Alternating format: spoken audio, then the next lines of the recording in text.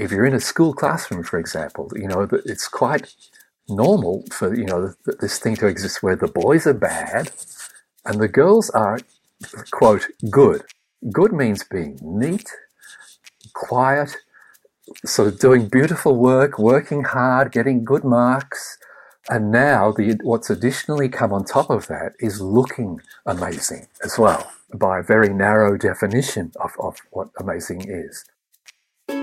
Welcome to Finding Peace in Parenting, the podcast where we deep dive into common parenting concerns. I'm Rani. And I'm Tracy Ann. On our previous episode, we were joined by Maggie Dent to talk about raising boys. And today, we're so thrilled to have parenting specialist Steve Biddulph joining us to talk about raising girls. We'll discuss the prevalence of anxiety amongst our girls, why girls struggle so much with their friendship groups, and how to raise girls with a healthy self-esteem. Tracy and I have 2 sons. Although I won't be dealing with teenage girl in the house, I will be dealing with, oh my goodness, daughter-in-laws, and then some of my goddaughters as well. But you are raising 2 teenage sons and a twin daughter. What has been your biggest struggle to date, been with the parenting a daughter? Well, firstly, Rani, I have to say, you'd definitely be one of Isla's aunties. Oh, I love Isla. As a mentor. I love Isla. It takes a village, remember. Oh, look, I think the biggest struggle to date with parenting a daughter, look, I'm so lucky. She's 10. She's still quite young. I guess the difference is the verbal communication. She will challenge me more in the way I speak. She questions things more than the boys ever did. Like there was sort of a simplicity with the boys. What about the mood? So far, so good, but I think some things may be shifting, and because we're so open with each other, I think she's acutely aware of what's going on, which is brilliant. So yeah, she'll sort of, whenever sort of any mishaps come along, she says, could it be my hormones? So I think, she's aware, which is brilliant. And again, that just comes down to open communication. Absolutely. And I think we hear a lot that the relationship between daughter and a mother is actually affecting on how and the quality of their relationship with their peers, with their friends, right? That's right. Absolutely. To help us today, we are being joined by the wonderful Steve Biddulph. Hi, Steve. How are you? Hello, Rani, and hello, Tracy Ann. Hi, Steve. So, guys, Steve Biddulph is one of the world's best renowned parenting educators. He has been a psychologist for over 30 years and written a number of best-selling books, including Raising Girls, Raising Boys, The Secret of Happy Children, 10 Things Girls Need Most, and he has a brand new book out called Fully Human. Steve is a member of the Order of Australia for his work with young people's mental health, and one of his major focuses is the mental health of girls and young women globally. Welcome, Steve Biddulph. Thank you, Rani. Great to be talking to you and all your listeners. Steve, our world is vastly different to how we were raised. What are the main challenges our girls are facing?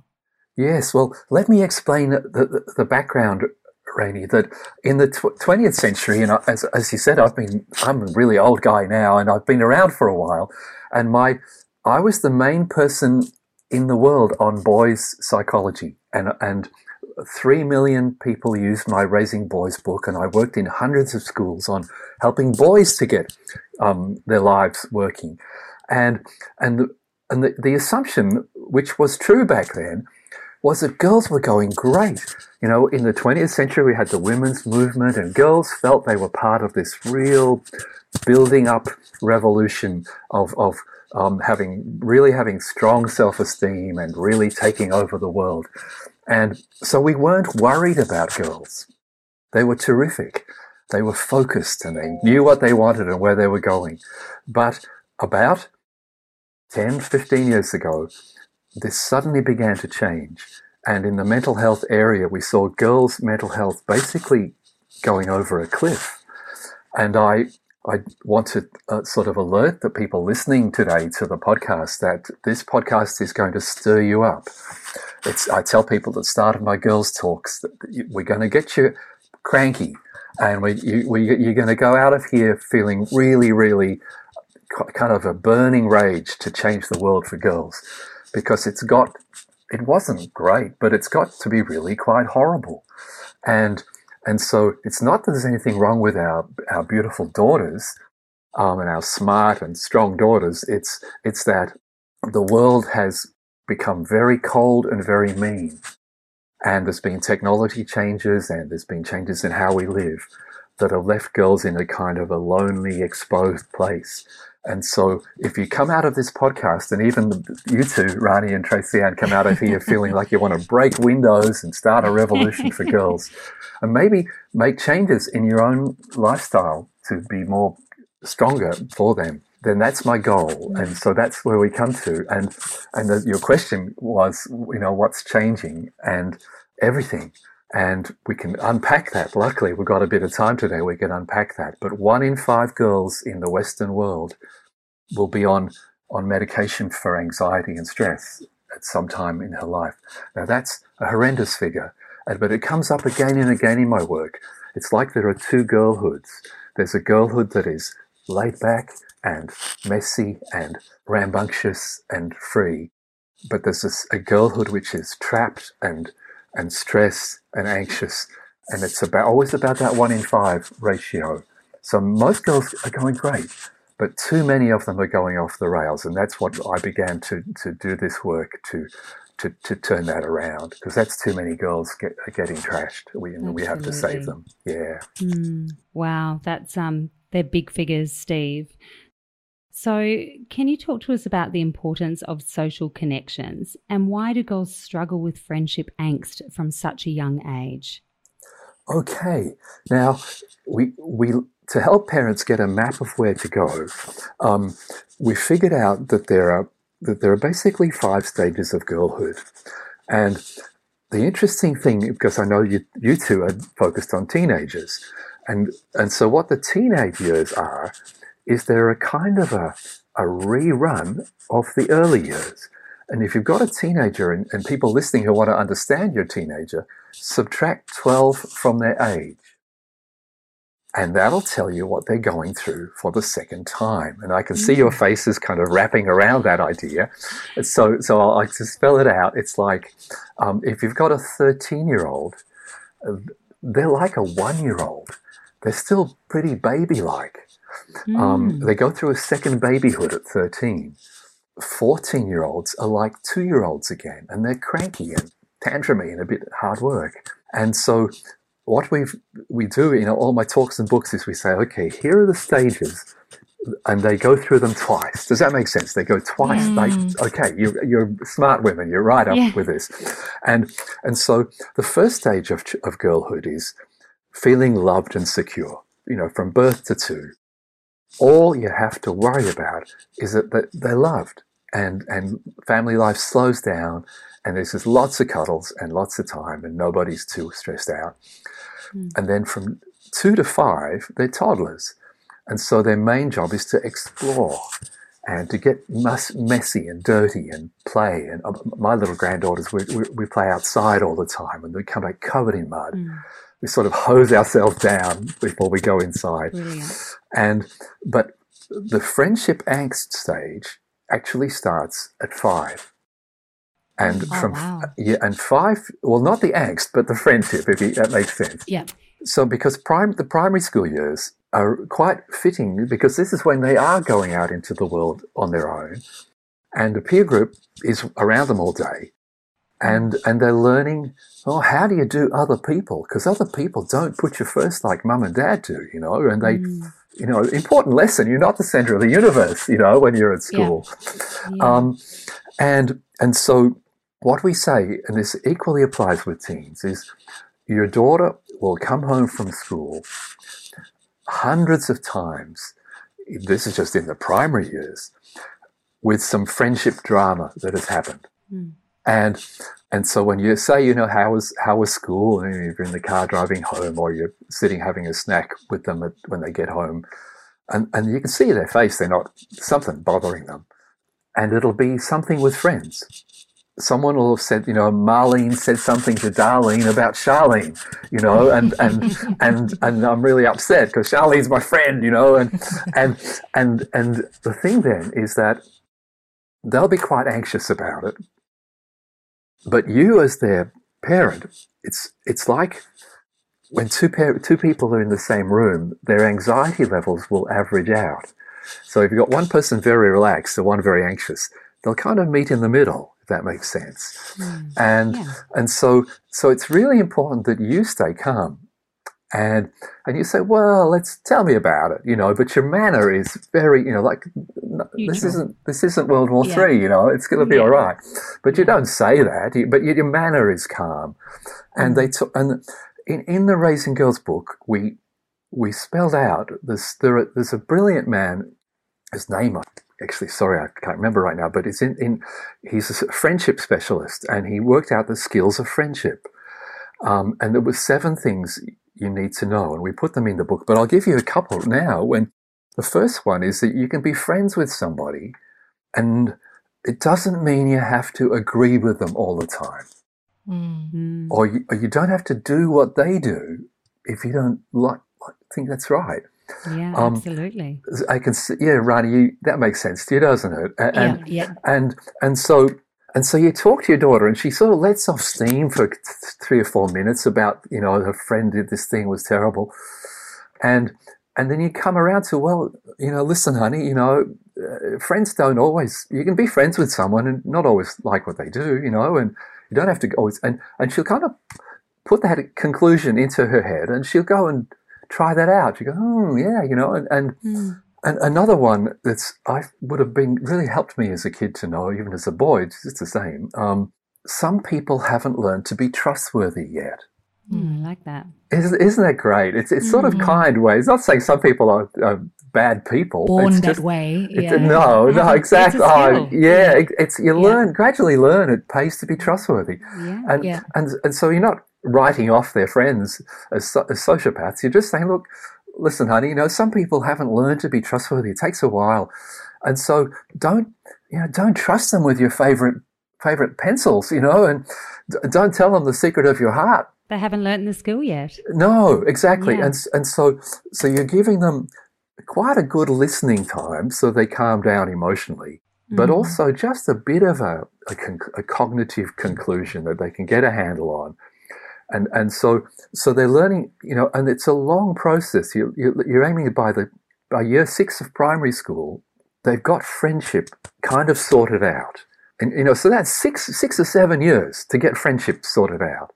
And then you go into secondary school, and with all the puberty stuff, and it all gets worse. At least you've got the, I see you, Tracy Ann, you're remembering those days. I can see that on your face. And then the puberty stuff, kind of, you're not completely in the woods. There's so much more to say, but there is another thing, if it's all right, about this, which is peer groups are very overrated. And it's actually not natural for our kids to be in a group of 30 12-year-olds or a group of 30, 15-year-olds. That's very weird in human evolution and human culture, because the way we're meant to live is that ages are all mixed up, and there's bigger, older people looking out for you. And so if we put a whole bunch of 14-year-old girls together, and boys too even, it's a bit of a jungle. It's true, yeah. And there's nobody really doing the nurturing. And I've known groups of girls, really good friends, who've brings you to tears how well they have tried to look after each other. When they've had one of them friends being suicidal or self-harming or something, and the friends really do their best, to keep them afloat. But this is the job of adults to do. And so we say, first of all, is there actually enough mum and dad in that girl's life? Are we really spending the time with them? And then in the teenage years also, this is a big message that I did get into the world quite successfully, that they need aunties. And mentors. Yes, that auntie figures are, it doesn't have to be your biological auntie, but there's one thing that a 12-year-old girl knows, and I hate to say this when I tell my audiences this, my heart just, clenches, sinks, because it's painful. When a 12-year-old girl, the one thing she's absolutely sure of, she doesn't want to turn into her mum. And it's so sad, true. But it's that true. Yeah, it's that little. It's like in science fiction where the little rocket ship bursts away from the mothership. Yeah, it's essentially that separateness, isn't it, Steve? That's where they need to separate from their mum. So you've done your job pretty much as a mum, raising them, and then it's creating that separateness. Exactly, it's called individuation, and they want to be their own person, but that doesn't mean disappearing into a group of mindless teenagers. What we're supposed to have there is there are other women, like a range of other women. So, if you have a very unconventional auntie who's unconventionally shaped and unconventionally behaved and very self-assured, then your daughter thinks, wow, so when some idiot boy comes up and says to her, oh, you're fat, she just thinks, I love my body. I love my body. Yeah. And where did she get that from? It's because she heard her mum or her auntie or someone say that. Yeah. It's role models are everything. A lot of takeaways here in terms of social connections, Steve. We learned that from you, what you were just saying, that as parents, we have a lot of responsibility to educate the girls. And when they are going through anxiety or difficulties in social connections, we have to co-regulate their emotions, right? And also finding that adult figure in their life for their role model, so they can have a place to share and learn from as well. That's a very clear summary of that, Rani. Thank you. And I only could add to that sometimes that means maybe we've got to make some choices, like, that we do have good friendships around us, so our daughters meet other good women. Yeah. So that we strengthen our family ties. We go and visit grandparents, even if they're a bit hard work. Yeah. So that our kids see, look, there's other people who love me. Yeah. My wife had a very rough childhood and grew up in a violent family, but sometimes she would go and stay with a woman who was a friend of the family, an older woman who actually was quite well off. And Sharon would stay the night there in a clean bed, had her own bedroom, and it was always quiet and everything was lovely. And she felt safe. Yeah, safe place. And then she'd go home the next day, but in her memory it was like, that exists. You can be safe. And so she knew in her life to aim for that. And there'd be many people listening to this podcast who only survived their childhood because of someone outside the family. So true. Yeah. It gives you hope. Yeah. Yeah, that's right. Yeah. Steve, you mentioned before about many girls nowadays experience anxiety. And I probably could identify with this as well when I was young. One of the factors is perfectionism. And this can be a common theme in young girls. You mentioned as well before that, they still have a lot of skill that they need to develop and grow. So perfectionism is actually not helpful in this young age. So what are your tips for dealing with this for us parents? Yes, okay. These are really good, deep questions, Rani. Some of the things, in fact, many of the things the girls suffer from are not coming from the family. The family is fine. It's a very, very toxic culture that girls go out into. And some of it is still the old stuff. It's the old sexism that was always there. And then it's kind of been rebooted by the corporate world and the media world. If you're in a school classroom, for example, it's quite normal for, this thing to exist where the boys are bad and the teacher's dealing with the boys because they're being bad and noisy and everything. And the girls are, quote, good. And and this, it's interesting, we just take this for granted. What does good mean? because it's a good, it's like a, go to heaven kind of, idea. Yeah. It's the whole worth of you as a human being. Yeah. Good means being neat, quiet, sort of doing beautiful work, working hard, getting good marks. And now what's additionally come on top of that is looking amazing as well. Yeah. And because now, if you have many families, just have a TV that's on all the time on a huge screen in the living room, thousands of images of women who look amazing by a very narrow definition of what amazing is. And your daughter can't help but feel like it's, if you grew up in a village, you were the one who was good with animals, or you were the one who was good with artwork, and someone else was good with herbs and medicine, and you could kind of find your place. In a human group it should be about 20, 30 people. But now a girl feels like she is competing with the whole universe. So much pressure. Yeah. And I have a friend who runs Girls Together groups that run for a whole year during puberty. And the girls meet for a whole year to go through their puberty year together. And she tells them on the very first day, you don't have to fit in.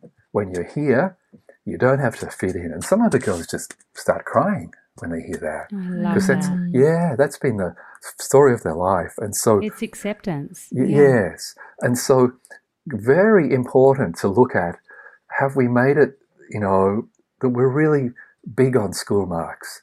And a challenging thing, and probably I'm never quite comfortable as a man saying this, because if you two can see me on your screen, the listeners can't see me, but I'm a mess. My hair is a mess, my room's a mess, and even I'm a funny shape even. So it's never been an option for me to fit in. But what I say to mothers in my shows is, have a look at what you do during the day. Is a lot of the conversation in your house about fashion or dieting, or is your family's bonding activity to go to the shopping mall and buy some throwaway fashion? Because that might have been 20 years ago quite harmless, quite benign. But if your daughter is in a global competition with the rest of the human race, maybe you should just go to the beach, be in nature. Do something. Get out running dogs, or something that is not to do with that. And if you slob out more and say, look, it's the weekend, I'm gonna stay in my PJs all weekend. Yeah, bad luck, Like, what I can say as a man is, us guys, we're not, we don't mind, This is a pain that women inflict on each other.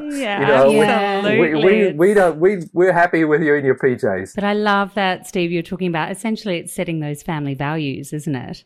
So if you're setting family values around shopping malls and fashion and looking good, and then that's sort of instilling those lifelong values in our children. So getting back to basics, being in nature and just being, right? That puts it so well, Tracy. And that's what I was trying to say, but it wasn't quite getting it. Yes. No. So, Steve, it sounds like what's going around in the world is not only this culture of toxic masculinity, but also toxic femininity, right? Yeah. That unconsciously us as society and parents instill that through this perfectionism. It sounds like that. Yes, and I think consumerism is really, I think people are acknowledging this now. It was great that we could afford to buy nice clothes and things, and we don't want to go back from that, but we really don't need 5 times as many clothes or 5 times as big a house as we Absolutely. had. And then that goes to, what are we doing, how are we spending our time as a family? Because people work very long hours now. And so for instance, in looking at puberty in girls is, it's a lot to do with the relationship with their mum, in that can they really talk to you about anything? And a tip which a friend of mine who works with very troubled girls came up with, and again we just got her to write 10 pages of the book. We just said, Elizabeth, her name's Elizabeth Clark. We said, Elizabeth, can you just write this section? Because you're a woman. We need a woman to write the puberty chapter. And she said, look, from the age of about 8, mum and daughter maybe once a month should go out for dinner, or Saturday lunch, or go to the beach together, or whatever's a laid back sort of hobby that you might both enjoy. But you have girls together time. Bonding. Bonding, that's right. And because this is an age when you're starting to be able to talk a little bit more about your girlhood and your life, but now at the age of 8, you're not talking about much of any great significance, but it's building the foundations. Absolutely. And so if this is just part of your family life, mum and daughter time, and part of it is it, Tracy-Ann, you've got two boys, 2 teenage boys, and a 10-year-old girl. Well, yes, and so the thing is, it's 1-to-1. The logistics of this are a bit hard, but what families do, because we've got very short of time, we tend to do our family time together.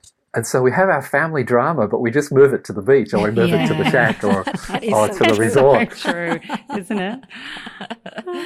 There are a few people listening who kind of groaning. I always with laugh that on memory. the Thredbo bus down in Thredbo. You just see all the family frustrations coming out on the bus as they're, shoving all their children in, getting their mittens on, and it's yes, it's all out there. Same thing, different environment. Yeah, and so the difference, we can only be close to one other human being at a time, and you can have fun with a lot of people, but to really be close, it's got to be 1-to-1. It does. Yeah, and so your child gets this feeling like, I'm not with mum a lot, but I know what it feels like to be absolutely have her attention and her love. And I do that with my daughter, and I appreciate those moments. And I guess having the 2 boys.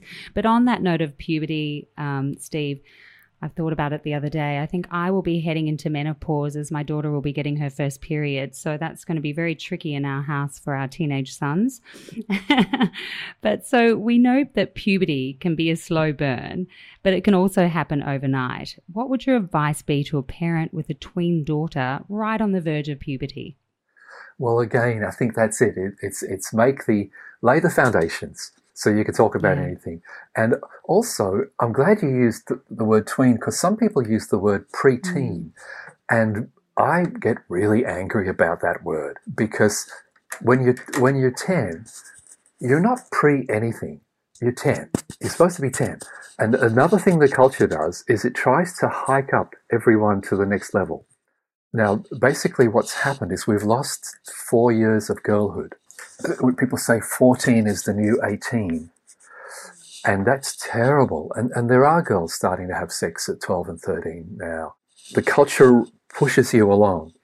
And so everything you can do to keep girlhood, to let childhood not be crowded in with all those worries about things.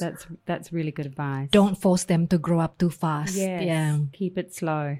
Certainly be really open about things about, some people take pills, to get super happy, and that'll be around when you're a teenager, and it's pretty dangerous actually to do, because you don't know what's in them, but that'll happen. You'll have friends who'll take pills and things, and kids will show you pictures of sex, and boys will, want to push a phone in your face and show you yucky photos about sex. Yeah.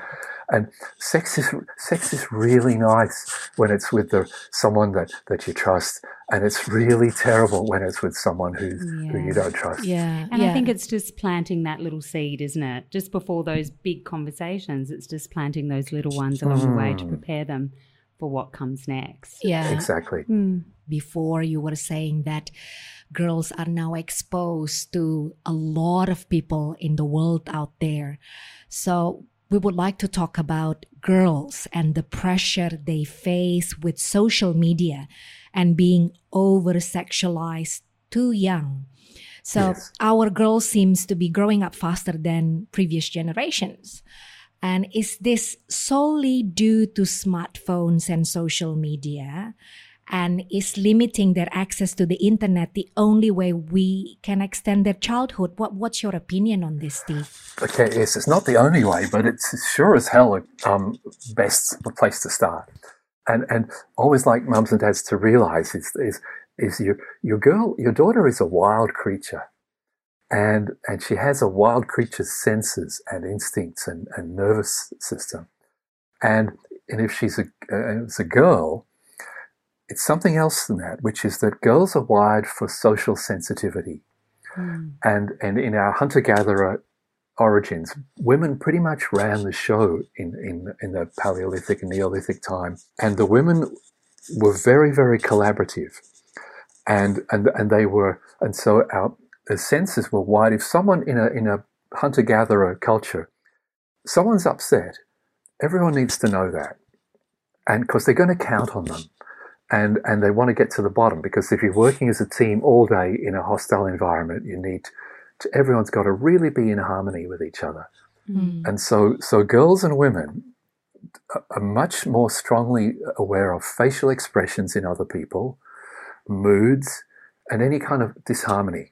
And so that's okay if you're only dealing with 20 people. But what the internet did, and this nobody had this planned. It was just one of these accidents that came along, that suddenly you could be out there on social media with thousands of strangers, and they could comment on your looks, or they could say anything they wanted. And I think it's something like 60% of teenage girls will be still checking their devices after midnight in their bedrooms. And they're out in a jungle, and so there are people there of the worst possible kinds, and who will be, posing as teenage girls or posing as young boys, when it's actually some 60-year-old man in Germany or something. Yeah. And they will manipulate, and some of them will just, but it could even just be kids at school, at their own school. Just that one comment can be an undoing. Yeah, yes, exactly. And I'm the same. If I've got a Facebook community of 200,000 parents. Sometimes someone says something unkind. If I'd stupidly gone on in the middle of the night, I don't do that now. My family's got me on a curfew. Yeah. And I'll stay awake for the rest of the night, thinking, how could I reply to that? And so, practical tips: don't have devices in bedrooms. We came across this about 3 years ago on my Facebook Parents of Girls community. Somebody suggested it, and it went sort of viral, basically, and it was, everybody puts their devices on their chargers at the start of dinner time, adults as well, and nobody goes near them till the next morning. Now, isn't that, I saw your eyebrows both raised then when I said that. Thinking how I could implement that in my house. Yeah, because it mainly is a discipline for you. And absolutely. yeah. It's us. But what happened? We said, well, that was my reaction. Can you even do that? What people started coming in. It was a mum from Ireland came in, and then someone else from somewhere else, and a teenage girl came in and said, my parents did that, and I was so angry, and then I realized it was such a relief. And parents said, look, our daughters, the next morning they have a good night's sleep, and the next morning they're actually keen to go to school. They used to be dreading going to school. And also, everything's better after a good night's sleep, isn't it? Any kind of decision making or rationalising or whatever mood it may be. regulation.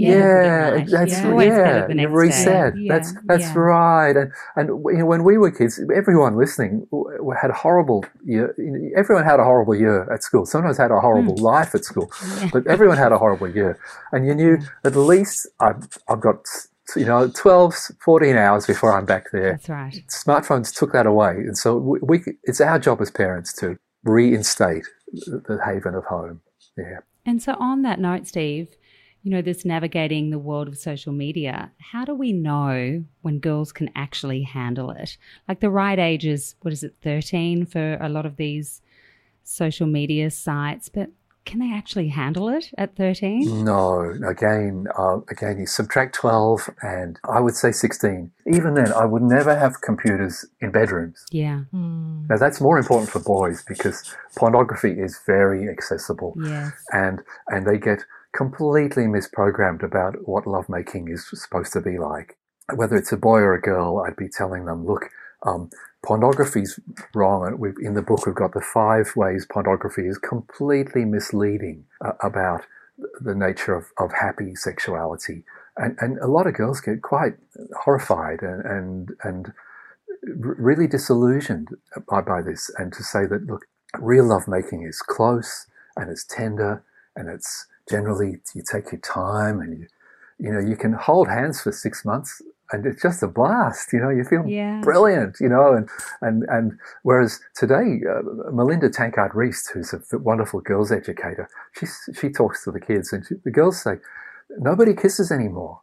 The boys, they don't bother with kissing. They just get straight down to it, and you feel so sad. It's the best part. Yeah. It's confusing for the girls. Absolutely. Right? Yeah. Yes. You have been listening to the very insightful Steve Biddap talking to us about raising girls. Our interview with Steve featured so much great advice. We will be running the second half in our next episode. Join us as we discuss how we can help our daughters navigate peer pressure, raising girls with a healthy self-esteem, and tips for parents to trust their innate instincts. Steve has amazing resources for parents at his website, stevebiddap.com, with upcoming online talks that people can join anywhere in the world. And of course, we highly recommend his fabulous books, including Raising Girls in the 21st Century, 10 Things Girls Need Most, and his new book, Fully Human. If you've enjoyed this episode, please let others know by sharing and rating us whenever you listen to our podcasts. We'd love to hear from you. If you would like to get in touch with a question for us to discuss in a future episode, please send us an email or send us a voice memo to hello@findingpeaceinparenting.com. And if you would like to find out more information or book a session with Tracy Ann or myself, you can contact Tracy Ann at studyingwithyou.com.au and me at ranimoran.com. Tracy Ann is a certified life coach and I am a counselor, certified life coach and speaker. You can find links in the show notes. Bye for now.